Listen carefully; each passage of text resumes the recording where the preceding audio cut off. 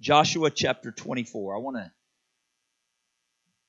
dig into the Word tonight, and I believe the Lord would speak to us distinctly and clearly if we would allow Him to.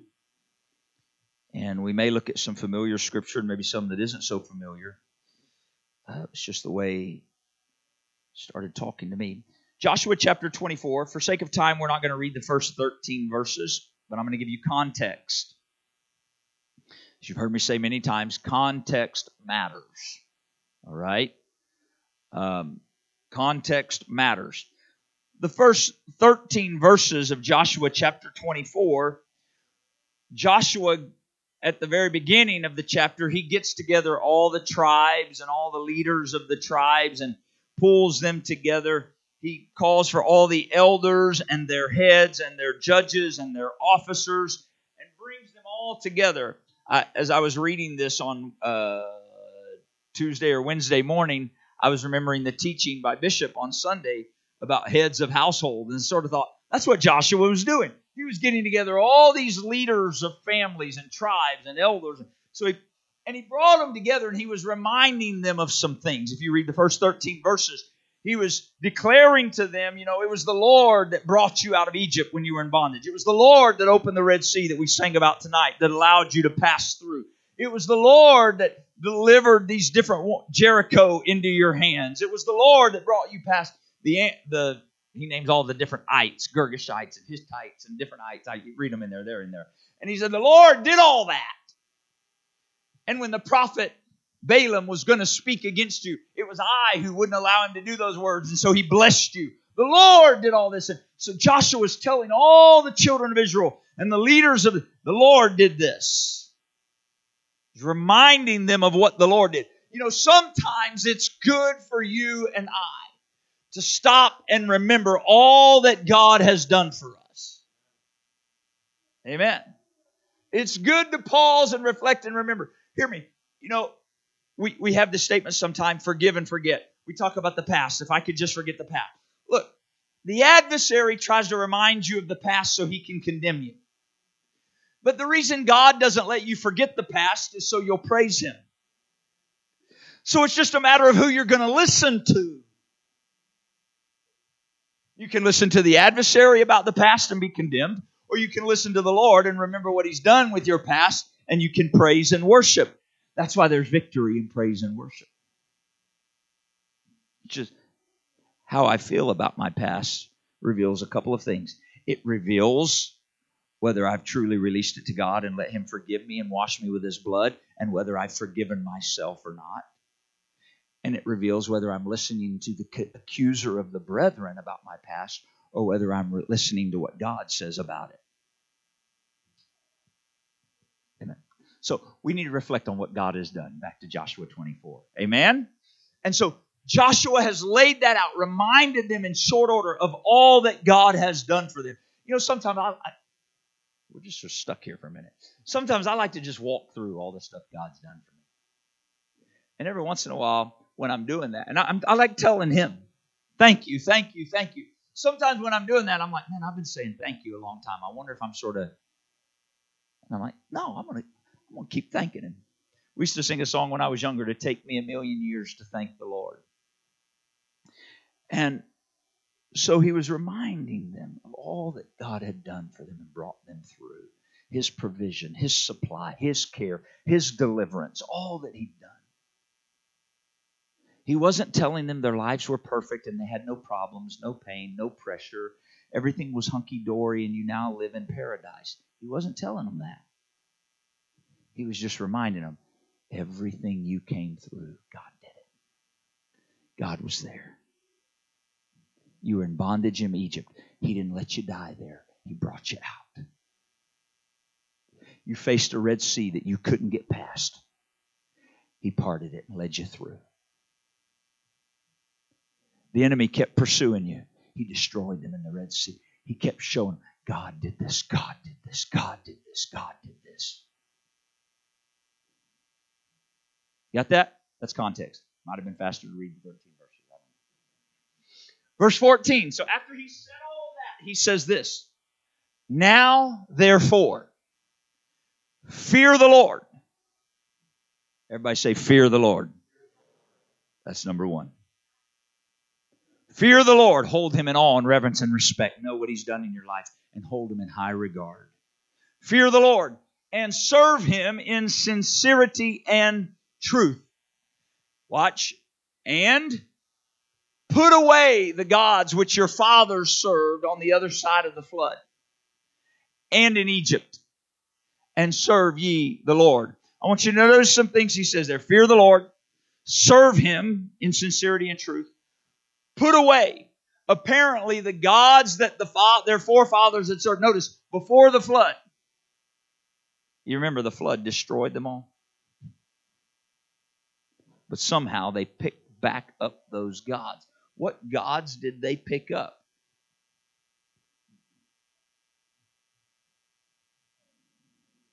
Gods of this world. Serving self. Watch. So, put away the gods which your fathers served on the other side of the flood and in Egypt, places I've brought you out of. Don't make the same mistakes. Put them away. Put them away. Put them away. Somebody needs to hear that. Put away the other gods. All right. And serve ye the Lord. Then He says this, verse 15. And if it seem evil to you to serve the Lord. Now remember, He's telling them this after reminding them of everything God has done for them. Everything He's brought them through. Everything He's kept them from. The fact that they're still alive. If it seem evil to you, serve the Lord. If it seem evil unto you to serve the Lord, choose you this day whom you will serve. Whether the gods which your fathers served that were on the other side of the flood, He reminds them again. Or the gods of the Amorites in whose land you dwell.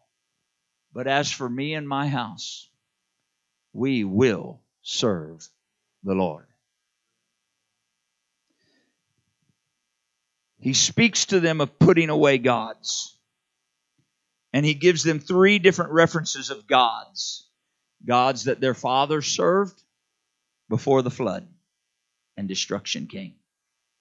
Gods in Egypt, where they were before He delivered them by the Passover blood and brought them out. And then in verse 15, He warns them against serving gods of the present. The Amorites in whose land you dwell. There is always going to be the temptation to yield to the gods that came generations before you. Because it's spiritual. There will always be the temptation to yield to the things you served before God delivered you from the bondage of sin by washing you in His blood and bringing you out of sin, Egypt. And even once He's brought you out, filled you with His Spirit, there will be the temptation to serve the gods of the Amorites in whose land you dwell. So what do? You put them away. You don't put them away in a closet where you can get to them later. You don't put them away off the home screen of your phone, but back there where you can search them and pull that app back up if you need to. You put them away from you, never to be picked up again. You put them away.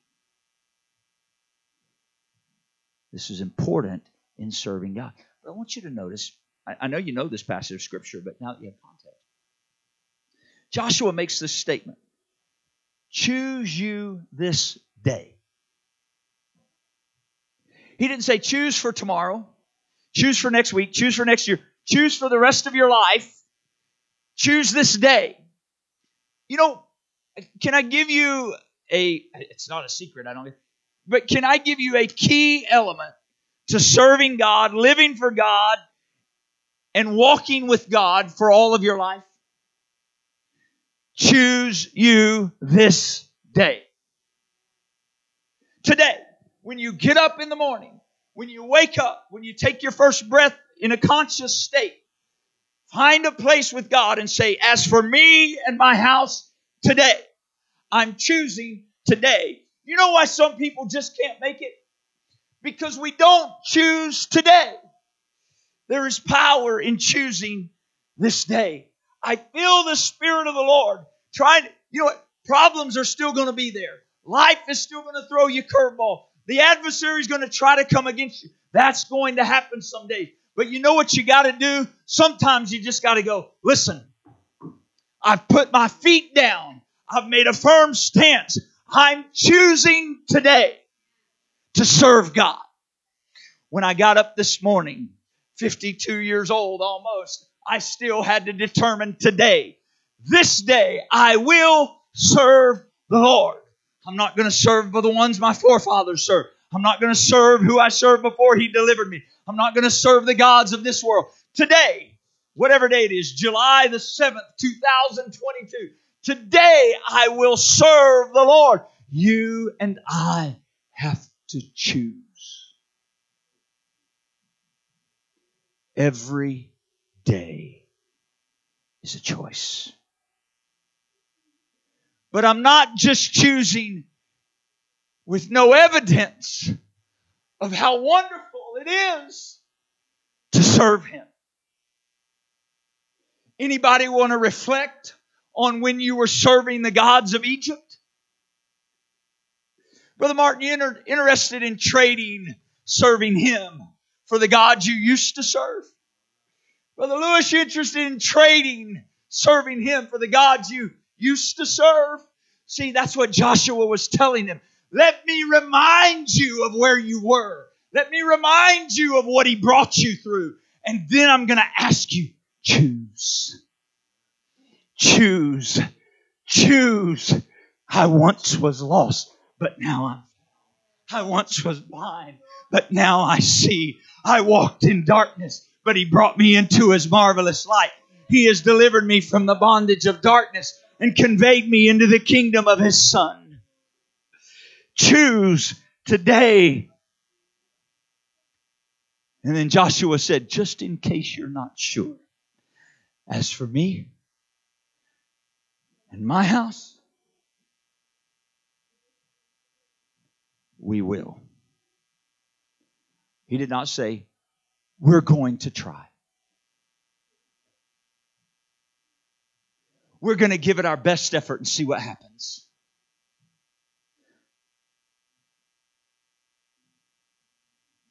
We're going to make our best attempt. See, I want to make sure before something comes out of my mouth, I don't say something I should say. You know what that is? That's stinking thinking. You ever heard of stinking thinking? Yeah, that's stinking thinking. I'm going to try. Now, sometimes you got to say, I will. Now, you and I aren't doing this in our own effort and ability. We're not doing this in human willpower. I will because I've got evidence. I've got some life experience behind me. That even if in serving I falter, He's faithful.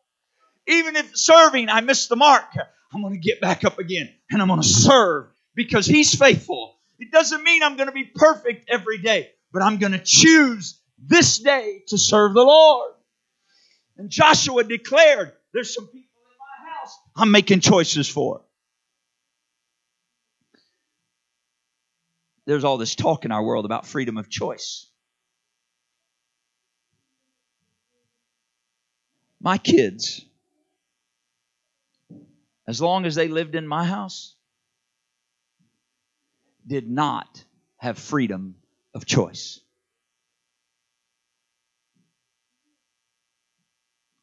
Now, I'm not saying they got to choose something. You understand what I mean? You're like, whoa. Better be careful with that statement. There were certain things, let me say it that way. There were certain things they did not have freedom of choice.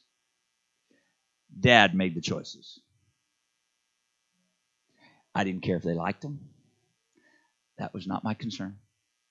I didn't care if they loved me or were mad at me or rejected me or were angry at me or thought I was wrong. I didn't care. Did it hurt me if they felt that way? Of course. Did I weep and cry and pray over that sometimes? Of course. But I didn't care. I was choosing for them. I was choosing for me and my house until my God became their God. And when they chose Him, I didn't have to choose for them any longer. They chose.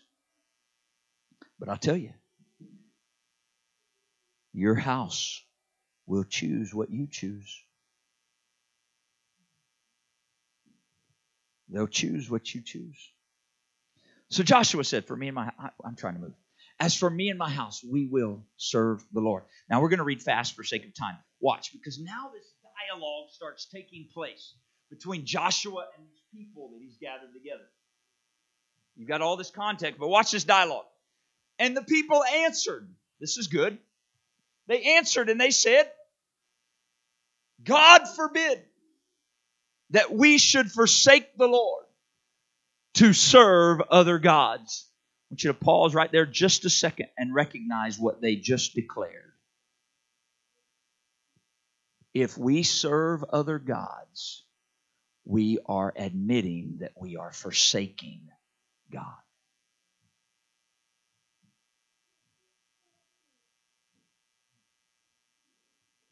God forbid that we should forsake the Lord to serve other gods.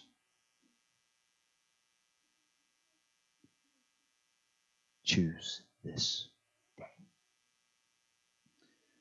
Verse 17. And then they begin to remind. This is good. They were listening.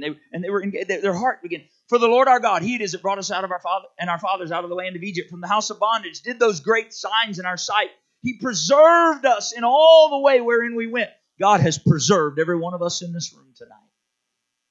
He's preserved us in all. Don't you know that if the adversary could have killed you, you'd already be dead?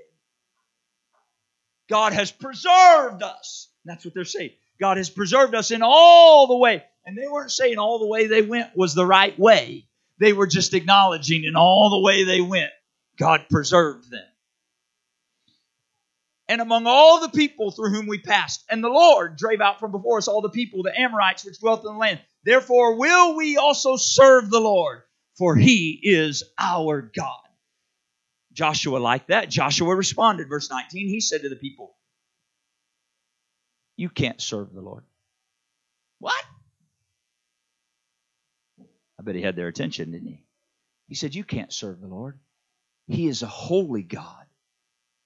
He is a jealous God. See what he's doing? He's reminding them of the nature and the character of God. That God wants all of you. God wants all of you. He's not wanting to share you with other gods. He's wanting all of you. For He'll not forgive your transgressions and your sins. Now, let's keep reading so we get fullness of context. Verse 20. If you forsake the Lord and serve strange gods, then He'll turn and do you hurt and consume you after He's done you good.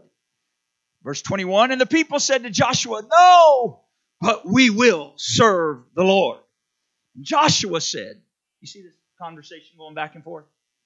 And Joshua said to the people, you are witnesses against yourselves that you have chosen you, the Lord, to serve Him. And they said, we are witnesses. Now notice verse 23. Now therefore, put away, said he, the strange gods which are among you. Now they still had to walk away from that conversation and do some things. Put away, that's the third time we've seen those words. Said he, the strange God which are among you. And here he adds something he hasn't spoken before. Incline your heart. Because there's the challenge. You can do all these things. You can put away those gods. But if you don't incline your heart, in time you'll go back and find them again. It's a hard issue. It's a hard issue. Incline your heart to the Lord God of Israel. Watch verse 24. And the people said to Joshua, the Lord our God we will serve, and His voice will we obey. Choose you this day. You know, there's just something to be said for a made-up mind. You ever talk to somebody and you try to change their mind and you felt like you might as well just be talking to a brick wall? No looking at anybody. I'm just saying. Right? And you're like, I am expending all my breath, and why?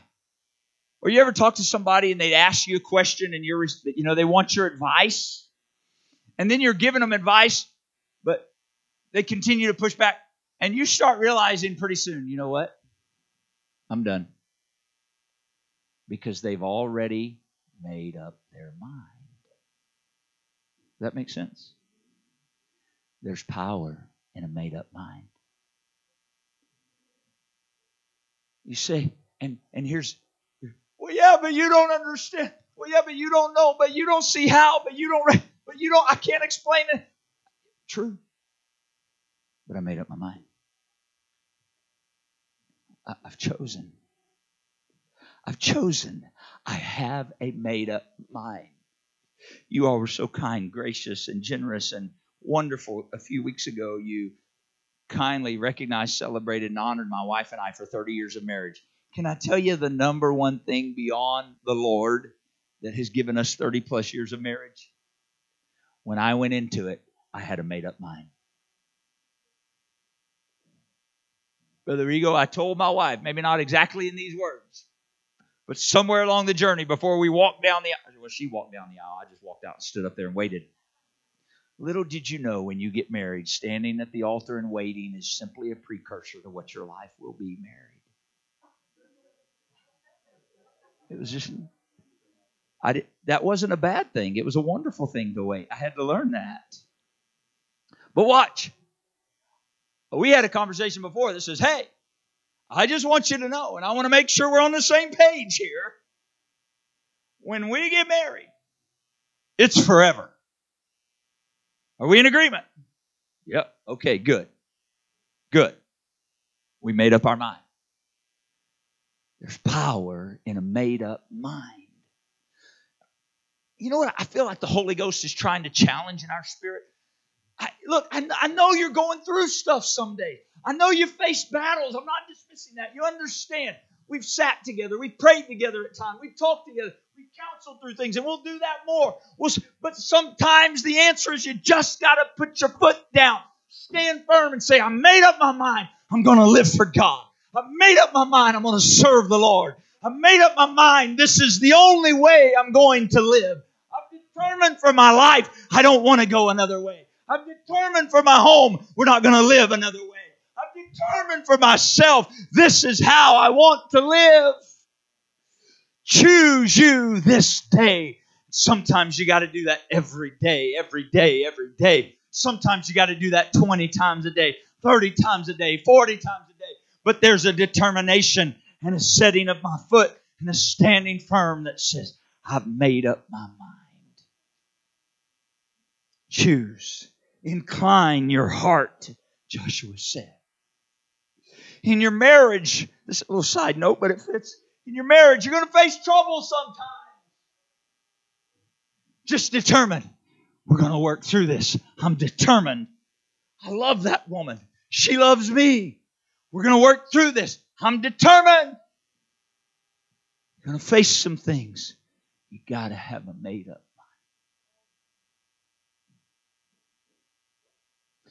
1 Kings chapter 18, verse 21. The prophet Elijah, as the prophets of Baal and many others, the children of Israel gathered on the top of Mount Carmel because it hasn't rained for 3.5 years. They're arguing about who God is. Elijah's had enough. He's there under the instruction of the Lord. And he asked the people of God a question. And Elijah came to all the people and he said, how long halt ye between two opinions. How long halt ye? How long are you going to be stuck? Halt, come to a standstill. How long are you going to stand between two opinions? If the Lord be God, follow Him. But if Baal, then follow him. I hear the Lord declaring that to some today. If the Lord is God, if you believe the Lord is God, follow Him. Follow Him.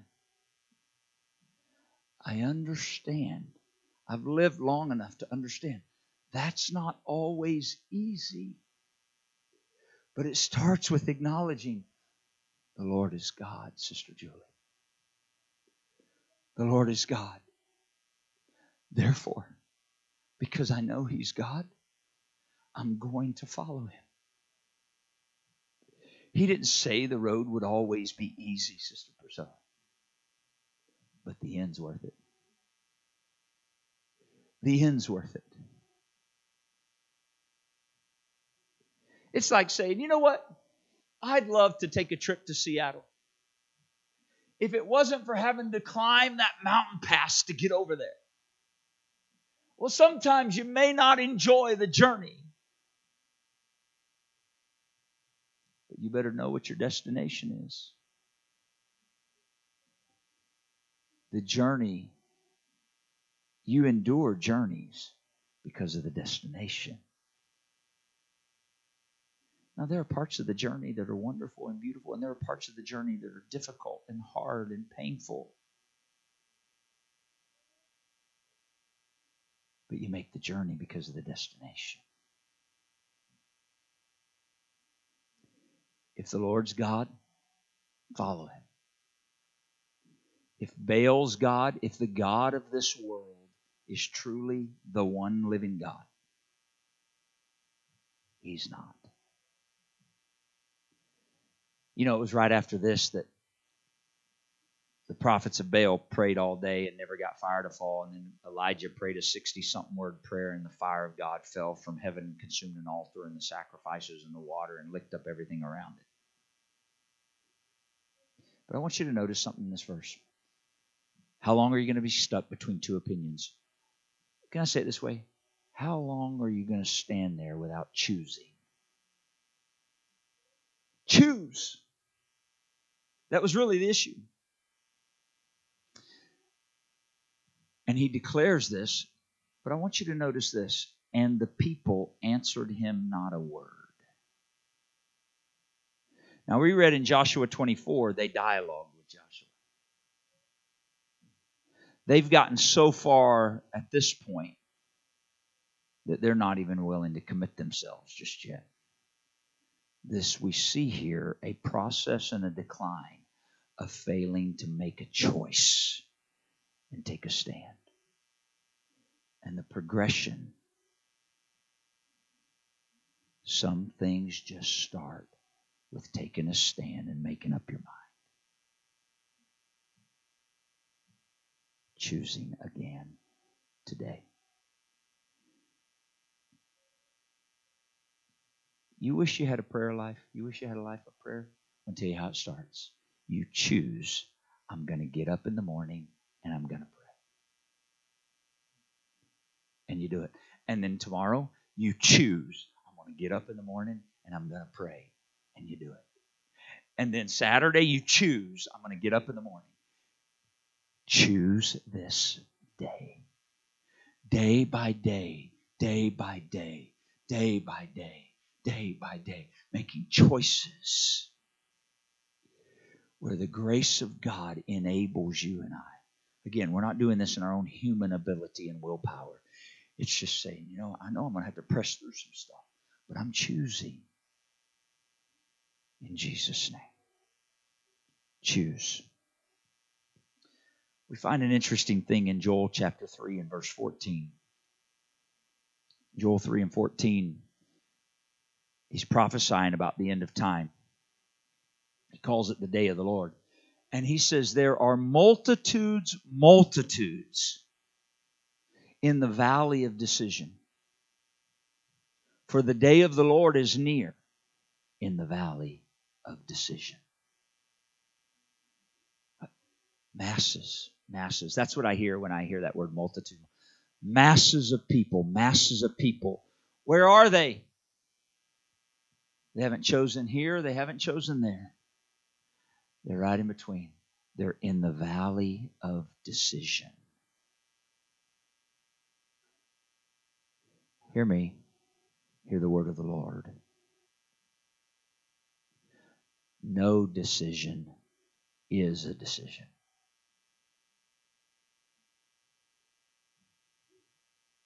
You ever been riding in the car right after church? I've watched it in here after church. Let's go eat. Where do you want to go eat? That's the dreaded question after church on Sunday. I don't care. You choose. No, really, I don't. Just what do you think? What sounds good? And then you spend 30 minutes talking about where are we going to go eat. It's funny. If we end up in that conversation with my kids will usually say, not here. Right? They know where they don't want to go. Right? Not here. And why do they know where because they know where we go often. And you know why we go there often?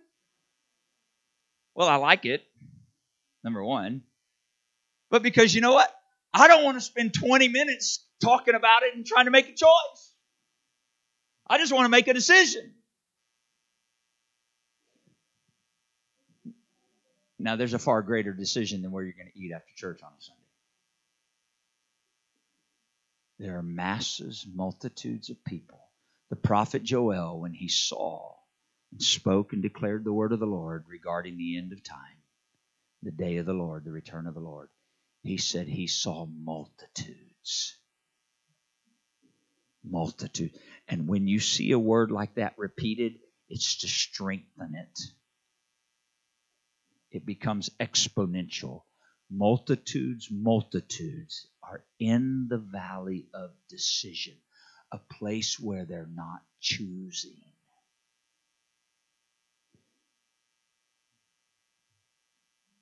In the name of Jesus. In the name of Jesus. We have to choose. We have to choose. It doesn't mean every problem will fade away. It doesn't mean everything will just get perfect. It doesn't mean God then swoops in and fix. You understand, he didn't just pick up the children of Israel when he brought them out of Egypt and say, boom, you're in the promised land. Aren't you glad you didn't have to walk through the wilderness and deal with serpents and Red Sea and the fear of an army chasing you, and you didn't have to deal with these other heathen nations trying to destroy you. You didn't have to fight any battles. You boom. No, he didn't do that. That's why he reminded them all that you had to fight some battles along the way. But I was with you. I didn't leave you there. I brought you through the battle. I covered you. I gave you victory. It's the Lord that teaches our hands to war, the Scripture says. I came beside you, fought for you. If we hold our peace, the Lord will fight our battles for us. But we choose.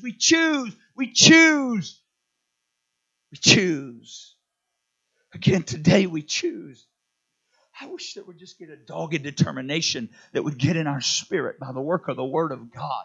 That says, I'm not quitting. I'm not giving up. I'm not turning back.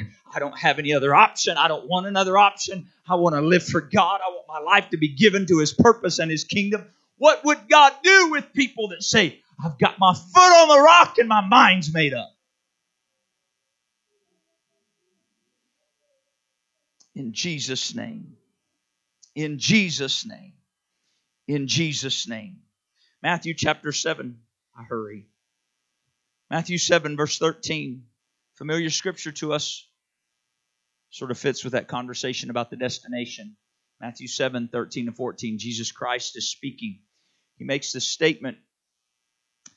He says, enter ye in at the strait gate, for wide is the gate, and broad is the way that leadeth to destruction, and many there be which go in thereat.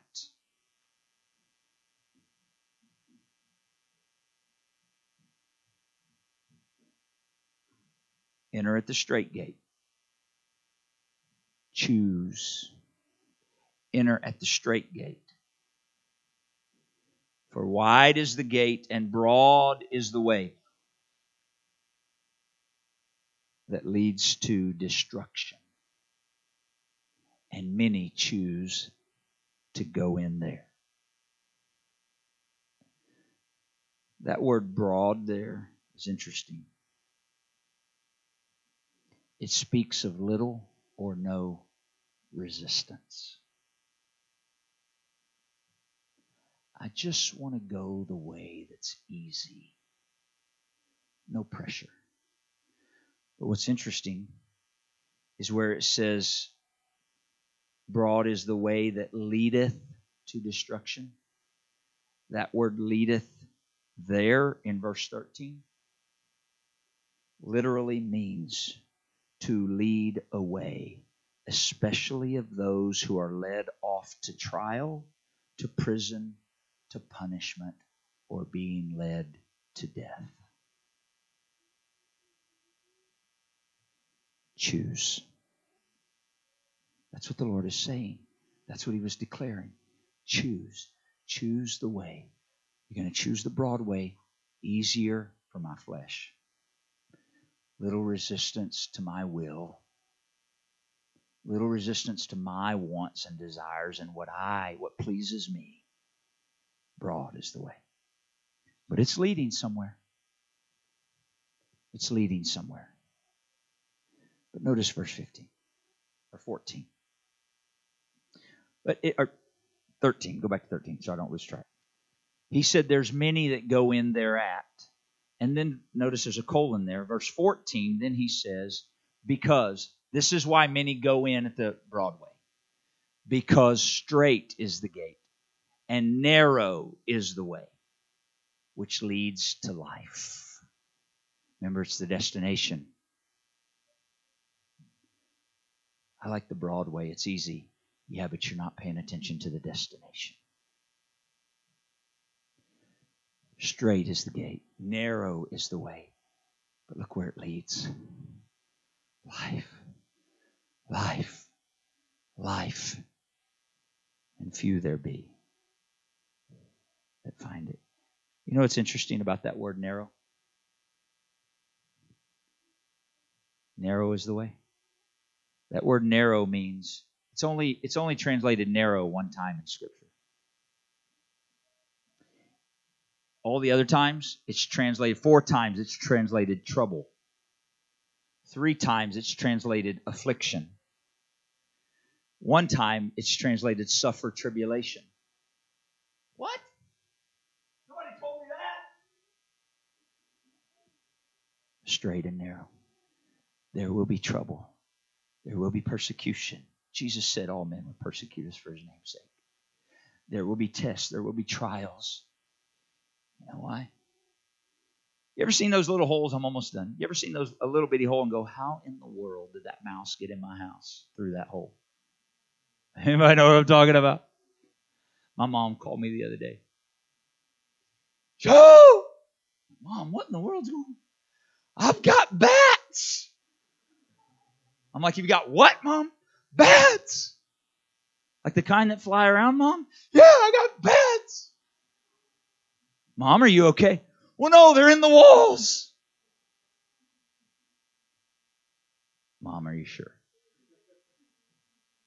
Yeah. She probably wasn't quite that hysterical, but she let me know. She'd go to bed at night and she'd hear something in the walls. She's like, I couldn't sleep. They'd wake me up. She wasn't scared. She just knew something was in there. Make all that noise, and so she thought it was mice. They said, oh, no, they exterminated her out, put some stuff, said, oh, it's mice. They'll eat it, and they'll run away. They'll be gone, and it'll be over. Well, it didn't stop it. It got worse. She's like, no, there's something in there. I hear it swishing around. They finally came. They looked. Sure enough, she had bats. So they got to figure out how to get the bats out of our wall. So I have fun with her now. I said, Mom, you're going batty, I told you. So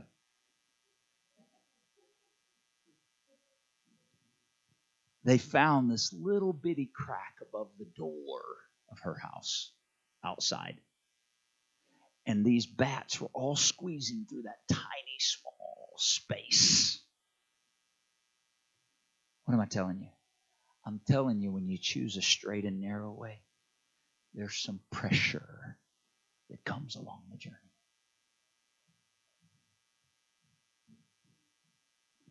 And to go the straight and narrow way, you know what? Here's the problem.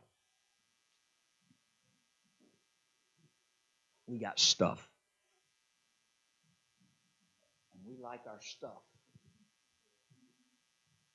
And we want to take our stuff where God's saying, you can't take your stuff and go where I'm leading you. I want you to lay aside every weight and sin. Not just sin, weight that so easily besets you.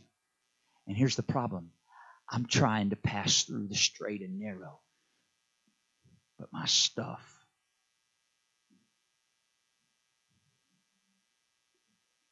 And the Lord's saying, I hear Joshua, put away the other gods.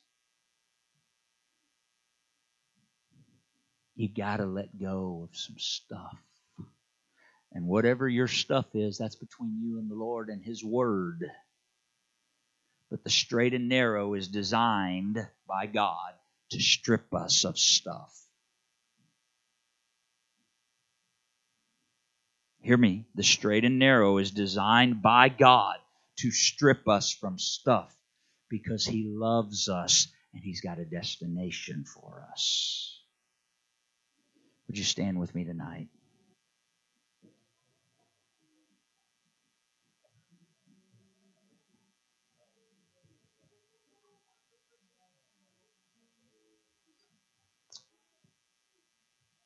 James declared in James 1:8, he said, a double-minded man is unstable in all his ways.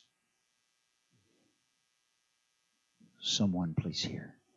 You gotta just make up your mind. Today. And then tomorrow morning when you get up, you make it up again. And you know what? Some days that sounds like, Satan, I'm living for God. I belong to God. And He has me in His hand. Sometimes that's what it sounds like, Brother Zario. You got to just declare it. I'm choosing today. I'm choosing today. I'm choosing today. Don't stay in a valley of decision. Choose. Because when I don't choose and make up my mind, it begins to filter into every other part of my life. Unstable in all ways.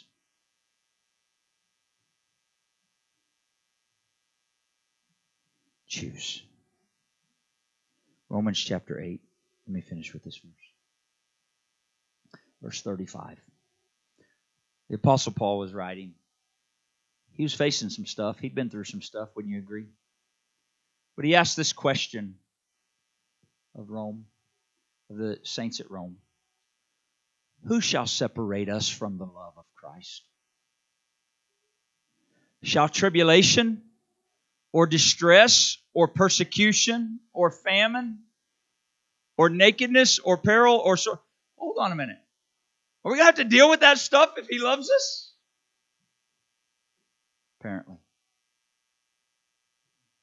Apparently. Otherwise, He wouldn't have put it in there. Straight and narrow. But I got my eye on the destination, Brother Mark. Looking to Jesus, the author and finisher of our faith, the writer of Hebrews said. Now what? Who shall separate? Notice he didn't say what. It's often quoted that way. He did not say what. He said who. If we're separated from the love of God, it's not a what, it's a who. That who may be you. I'm not trying to rhyme here. That who may be you. That who may be someone you need to let go of and release them into the hands of the Lord.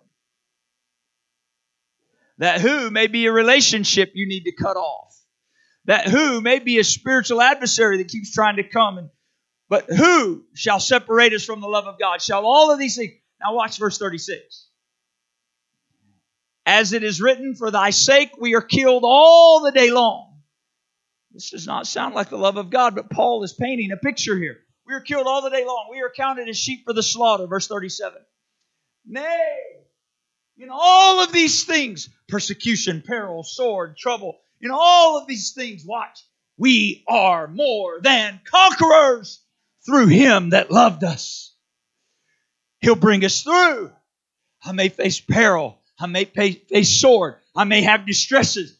But nay, in all of these things, I'm more than a conqueror. Not by my own ability, but through Him that loved us. Watch verse 38. Those 4 words right there.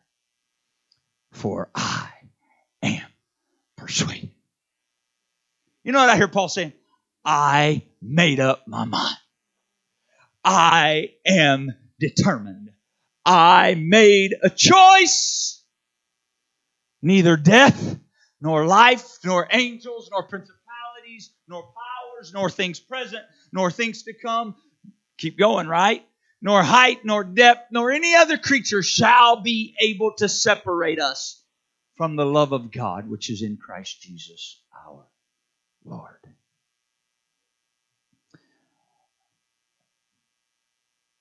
I have some declarations tonight. As for me and my house, we will serve the Lord. And I am persuaded that nothing shall separate me from the love of God. Nothing shall separate me. When I was a kid,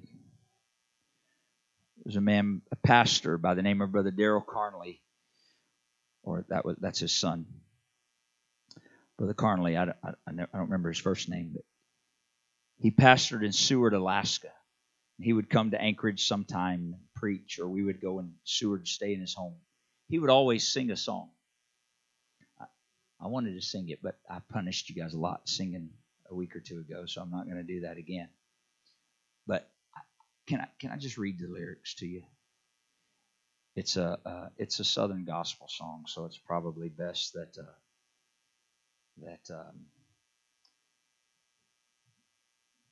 I warn you that in case you try to go look and listen. Okay, because I know that may not be the genre for some of you. But the song stayed in my heart. I remember him, and he sang it with such conviction. And he was an elder gentleman when I was a kid. He didn't have this beautiful voice. It was, man, when he sang, it was conviction. And I thought, I want to believe that. And the song is, I've got my foot on the rock.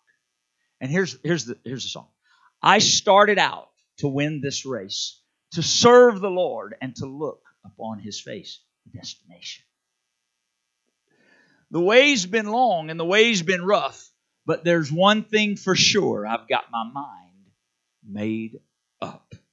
I've got my foot on the rock and my mind's made up. Though I walk through a lowly valley, though I drink from a bitter cup, when the devil comes knocking, showing me an easy way, I stand right square on my feet. I throw my head in the air. I look him straight in the eye.